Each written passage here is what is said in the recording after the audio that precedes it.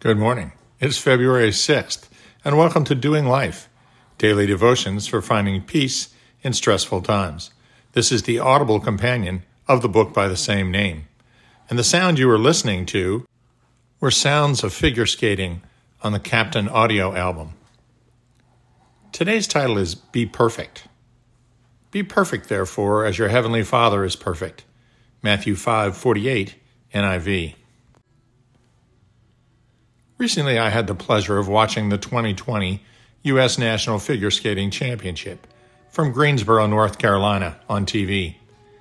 It was the women's final free skate that had me, once again, transfixed. Now, this was the Figure Skating Championships, mind you, not ice dancing. But if any of you are even near my age, you can't watch any skating without remembering Jane Torval and Christopher Dean's 1984 gold medal skate to Ravel's Bolero. It was, quite simply, perfection. YouTube it. But the other day, it was Mariah Bell, two-time U.S. bronze medalist, in third place after the short program, who skated to Hallelujah and, well, took my breath away, along with the rest of the world. Pull out your Oxford English Dictionary and look up the words determination, grit, perseverance, grace, beauty, ecstasy, and maybe tears of joy, and they will all have an accompanying photo of Mariah, face in her hands, sobbing and grinning at the same time, after a long-awaited perfect program. I have watched it multiple times now, and I tear up every time.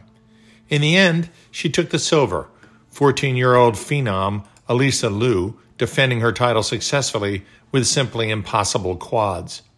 But it was Mariah that brought the crowd to their feet a full 20 seconds before she had finished the final Biellmann spin, skate in hand high over her head as she whirled at a blurring, dizzying pace. The 23-year-old Belle began skating at age 4. Every day of her life for 19 years, she'd practiced for hours, undoubtedly sacrificing all sorts of things that other teenagers took for granted. 7 times in her young life, she had finished second or third in important international competitions. Perfection is the goal of all Olympic-quality athletes. It's what, in the old scoring system, a 10 out of 10 meant. From her stunning triple lutz, triple toe combinations to her breathtaking fluidity, to her undeniable joy in her pursuit of her dream, Mariah Bell simply was perfection, and everyone watching it knew it.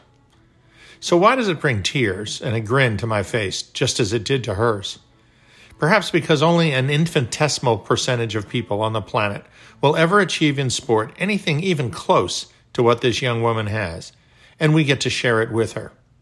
We've all worked hard at something in life, so that we can at least incompletely identify with the feelings that accompany such an accomplishment.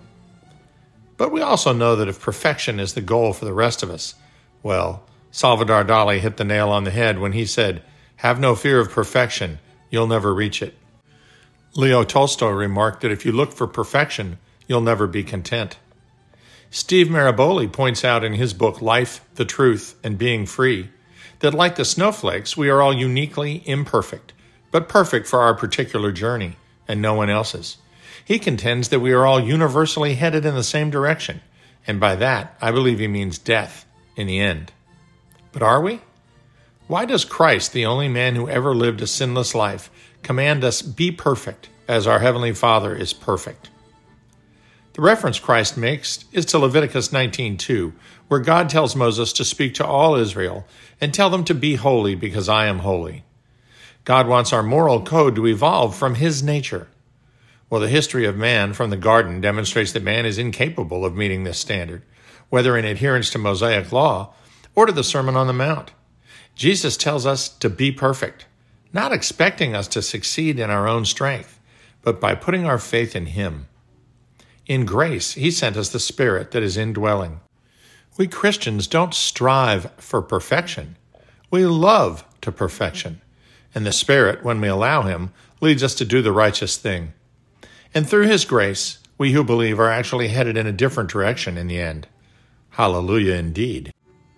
Father, focus our being on you, your Son, and on your word. The perfection you desire of us can be attained in no other way. Amen.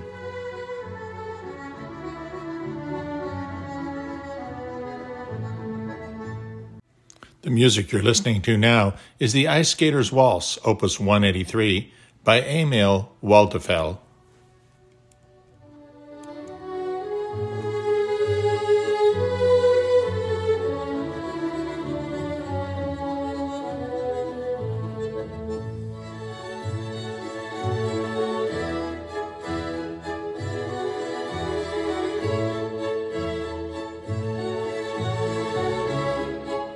We'll see you tomorrow.